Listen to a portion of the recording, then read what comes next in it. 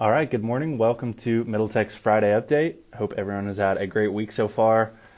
We've got some good stories to talk about today involving Adam Neumann's latest raise, which is obviously very controversial if you've been on tech Twitter at all over the past 2 weeks. And then we're also talking about the merge. So Ethereum switching from a proof of work consensus to a proof of stake, which is pretty big news in the cryptocurrency world. We're also going to be joined by Colby Hall, who is the executive director of SOAR. He's going to tell us about a new fund that has been set up for flood relief in Eastern Kentucky. So we're excited to dive into those things. Let's get Evan on here in a second, and then we'll dive in.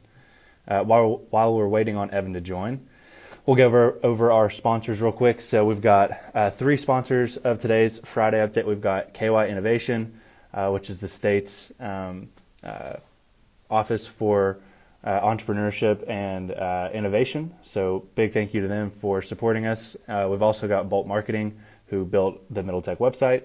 And then we've got Render Capital, who's a venture capital firm based out of Louisville. So thanks to our sponsors. And then we'll dive on in here in just a second. We've also got an interesting, this week in tech history, back in August 16th of 1995, Microsoft first introduces Internet Explorer. So I'm not sure the last time I was actually on Internet Explorer, but it's been about 26 years since it was first released. All right, before we get started, I'm going to go ahead and invite Colby in as well so that he can tell us a little bit about this fund that SOAR has set up for Eastern Kentucky flood relief. Good morning, Colby. What's up, guys? Can you hear me okay? We got you loud and clear. Good to see you both. How you guys doing? We're great, man. Happy to see you. I love the New Frontier shirt you're rocking right now, too. I just got mine in last night. They do a great job, man. Their stuff's so comfortable, and yeah. I proudly rocked it on Friday. Heck yeah, man. Well, tell us a little bit about this fund that SOAR has set up for Eastern Kentucky flood relief. Yeah, man. It's hard to put in words, the devastation of recent flooding events. It's just it's going to be a long-term recovery, right? And we're thinking in months, years, even. But obviously, kind of this first thing this first gap that we're hearing about and we heard about as we kind of got past the initial cleanup and crisis phase was around schools. We had a lot of schools in these impacted counties that were underwater. From Buckhorn and Perry County to Hyman Elementary School to Riverside Christian in Breathitt County. So, really we wanted to be mindful of those gaps and really think about students. Logan and Evan, as you can imagine, a lot of these students were negatively impacted by COVID and were set behind in that transition period. And so, we just put our heads together and said, hey, if there's something that we can do to support students, teachers, these schools related to needs that maybe weren't going to be met by other sources, right? That's what we were going to do. So we set up the EKY Student Support Fund. Primarily, we're looking at doing things like obviously technology or equipment, laptops, Chromebooks. We had one school tell us 1,000 Chromebooks were destroyed. One school tell us probably half their teacher devices were destroyed, and they were concerned about it. So we've raised $60,000 so far, and we're going to distribute 100% of that back to buying into the needs that these schools have, and honestly just listen to their resource centers and the principals to say, hey, what do you need? They tell us what they need, and then we go do it. I mean, it's kind of pretty simple. So trying to cut the red tape there. So that's it. That's in a nutshell. And obviously all donations or any supports, 100% tax deductible. SOAR is a 501c3. And there is no normal until you get back into school and kids start going back. I mean, that is like the basic kind of rhythm of life, right? In when you have kids and things like that. And as people get back to normal. So, we're looking forward to getting started and trying to do what we can to help there. Yeah, no, we really appreciate you guys doing what you're doing down in Eastern Kentucky. Like you said, the devastation down there is just unimaginable. And you said something that when we first talked about it that I want to bring up here. And it's just like, when the media, when they leave and their cameras leave and everyone kind of quits being, putting the initial response towards that disaster, there's still a lot of support that needs to be sent that way. So I'm glad you're down there on the front lines, making sure that that support continues to flow in, especially as the school year gets kicked off. So tell us real quick where people can find the link to donate if they want to, and then we'll let you go. Yeah, just soar-ky.org. It's our website, soar-ky.org, soar-ky.org. If you go there on our homepage, you'll scroll down just a little bit and see all of our flood relief resources. There's a link right there, Logan, for the EKY Student Fund. And we'd be thankful and grateful for any level of donation and support. Awesome. Well, we'll put that on our story today as well to drive people to it.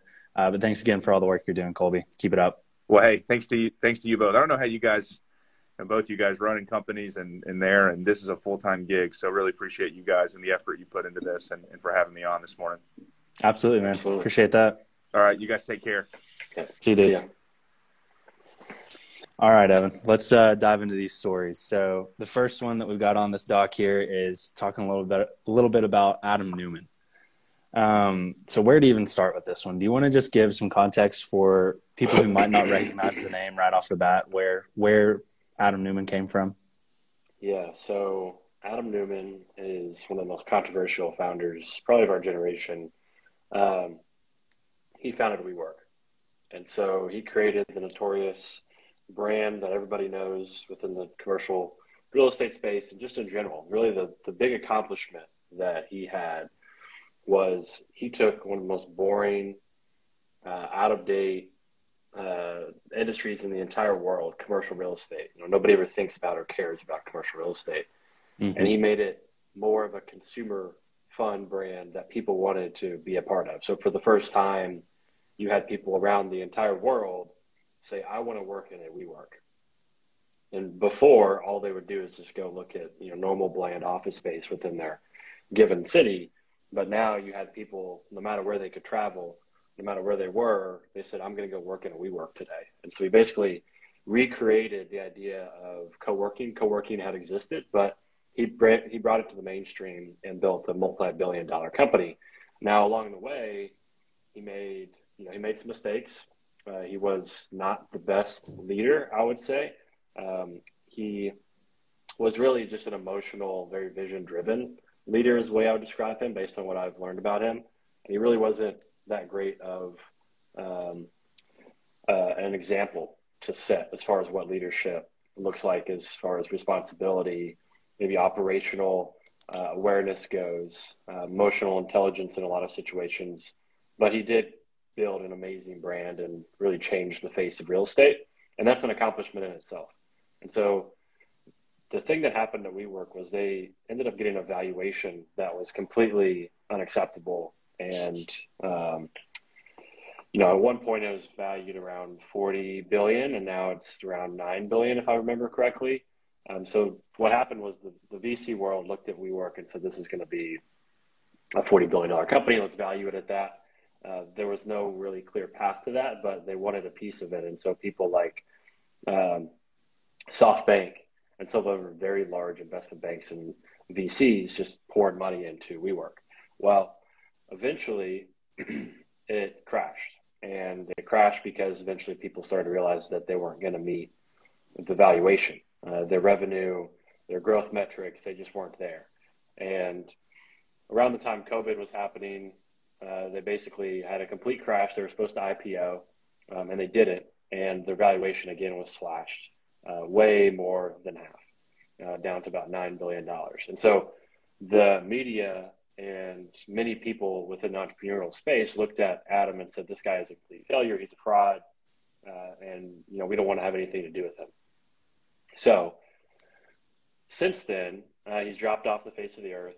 He's no longer CEO. SoftBank basically acquired them, and he kind of went into hiding for about 2 years. And nobody really knew what he was doing. And then after about 2 years, over the last several years, so he started to make appearances and say that he was working on some things. So what the story is this week is he launched a new company called Flow. And Flow is supposed to be a residential real estate company, not a commercial real estate company. And I would imagine it's going to have the exact same ethos, the exact same mission as WeWork, but for residential real estate. And he raised $350 million from A16Z, which is a top 5 VC in Silicon Valley, one of the most well-known. So he's been off the face of the earth for about 3 years now. And then all of a sudden he comes back and raises $350 million. And people are kind of looking around and saying, how did this guy get funded again? And how is his company, before it's even started, valued at $1 billion? So there's a lot of just speculation. Why is this happening? And that's kind of the story there, that he started another company. It's in real estate again, and this time it's residential, and he raised a very, very large round. It's actually A16Z's largest check they've ever written into a company, first check. Before we dive into what Flow does, I think that the first dynamic to kind of cover there is, what's your take on a company being valued like that before it even really kicks off? Like him getting $350 million before the company's mature at all. I know that's just typical in the VC world, but do you think that just leads down the same path that WeWork went down essentially? I wouldn't say it's typical in the VC space. I would say that valuations have been really high over the last couple of years. They've come way down. But I think what's different about this is there's real estate involved. So it didn't say in any of the reports whether or not the real estate that he's been buying across the country is included in that valuation. I can't imagine it not being, unless it's in a separate unless it's in a separate entity. And he's just raising money for some kind of software play on top of the real estate. It is a hefty valuation. I don't know. There's not enough information about what the actual product of Flow is to really say whether or not it's appropriate for a $1 billion valuation. But if you don't know anything about it, it just doesn't look good. Like a $1 billion valuation before there's a product is pretty crazy. But I would imagine that takes into account the real estate in some way, shape, or form. Yeah, I would imagine so as well. But geez, I mean, tech Twitter, at least people I follow, have been pretty quick to jump all over him. I mean, it's been a lot more negative, at least towards A16Z and Adam Neumann, than it has been positive. But it sounds like you're more on the positive side. It sounds like you're cool with it, at least. Yeah, I mean, the thing is, he started a multi-billion-dollar company. He changed the face of real estate forever. Real estate was boring, and there were no brands. There was no such thing as a brand in real estate. And then he came along and made a consumer-facing brand in the commercial space that people want to be a part of, and that's a really big deal. And so if you are a VC and you look at a founder that was able to accomplish that, they learned from their mistakes. You hope they did. They had to have. There's no way you don't learn from what he went through there. And then I would back him. I would back him again. I mean, the thing is that there's only so many people in the world that have started billion-dollar companies and changed the face of the branding world within an entire industry. And if your job is to find returns and 10x your money, then you're going to take bets on people like Adam. And if I'm in Andreessen Horowitz and Mark Andreessen, if I'm in Mark Andreessen's shoes or Ben Horowitz's shoes, I would be backing him as well. We don't have to touch on this too heavily, but I know you and I have talked a lot about the documentary that came out on Apple TV about WeWork, We Crashed. I just want to touch real quick on your take on portraying an entrepreneur in the way that Adam was portrayed on this. I mean, it was essentially just like almost character assassination. Yeah, I mean, I do think he made a lot of mistakes. I mean, there's a lot of stories out there about how he ran the company, the way he treated women, the way that he flew around on his jet. I think that all of that has not come out extremely public, and whether or not it's true. There are witnesses that say it's true, and we've got to listen to those people.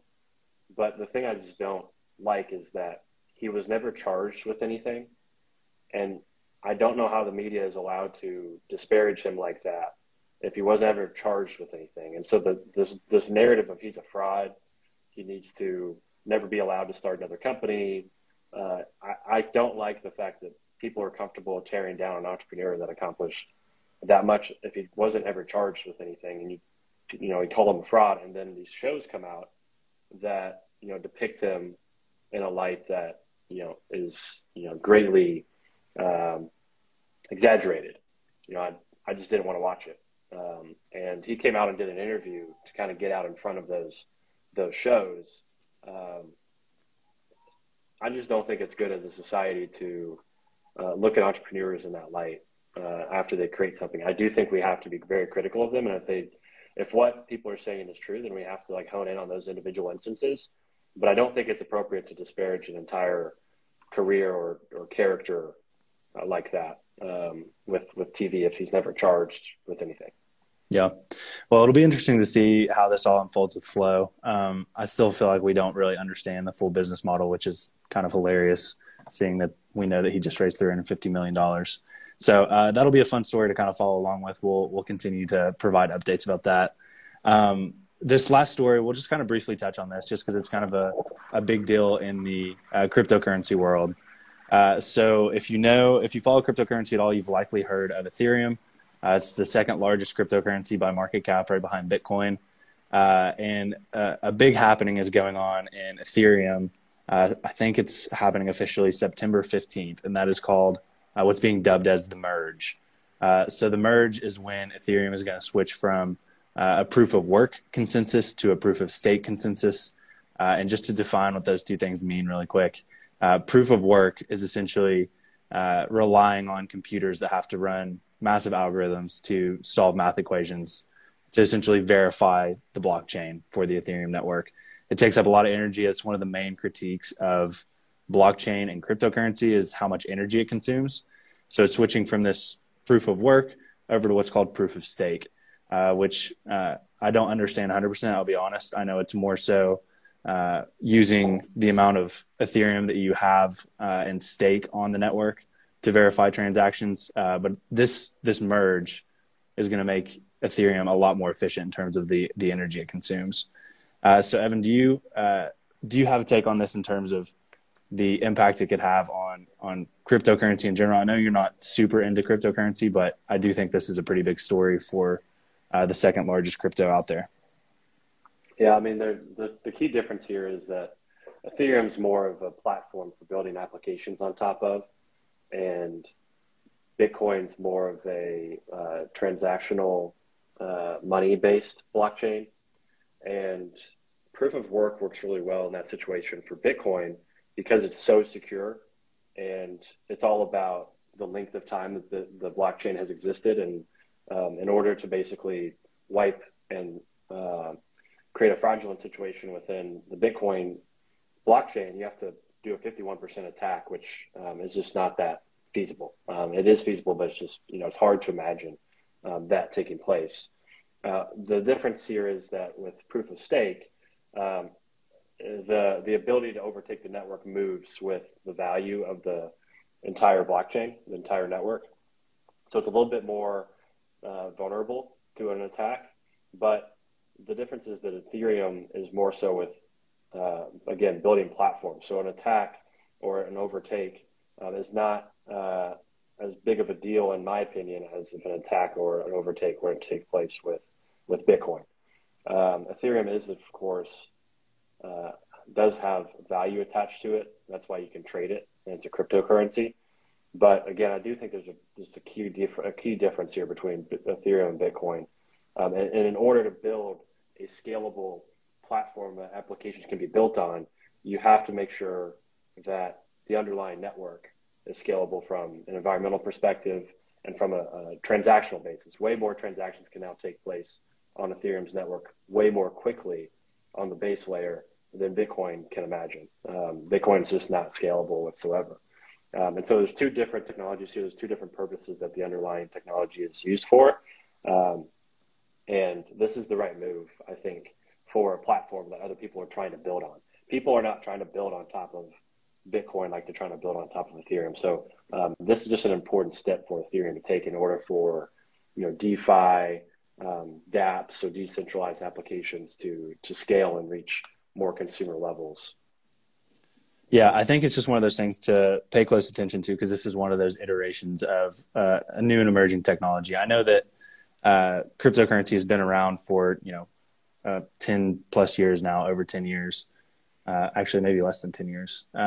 Anyway, it's one of those things that's like, as this new technology innovates and changes, this is one of those major changes that I think we're going to look back on, and we're going to see it as a very significant point in the history of cryptocurrencies.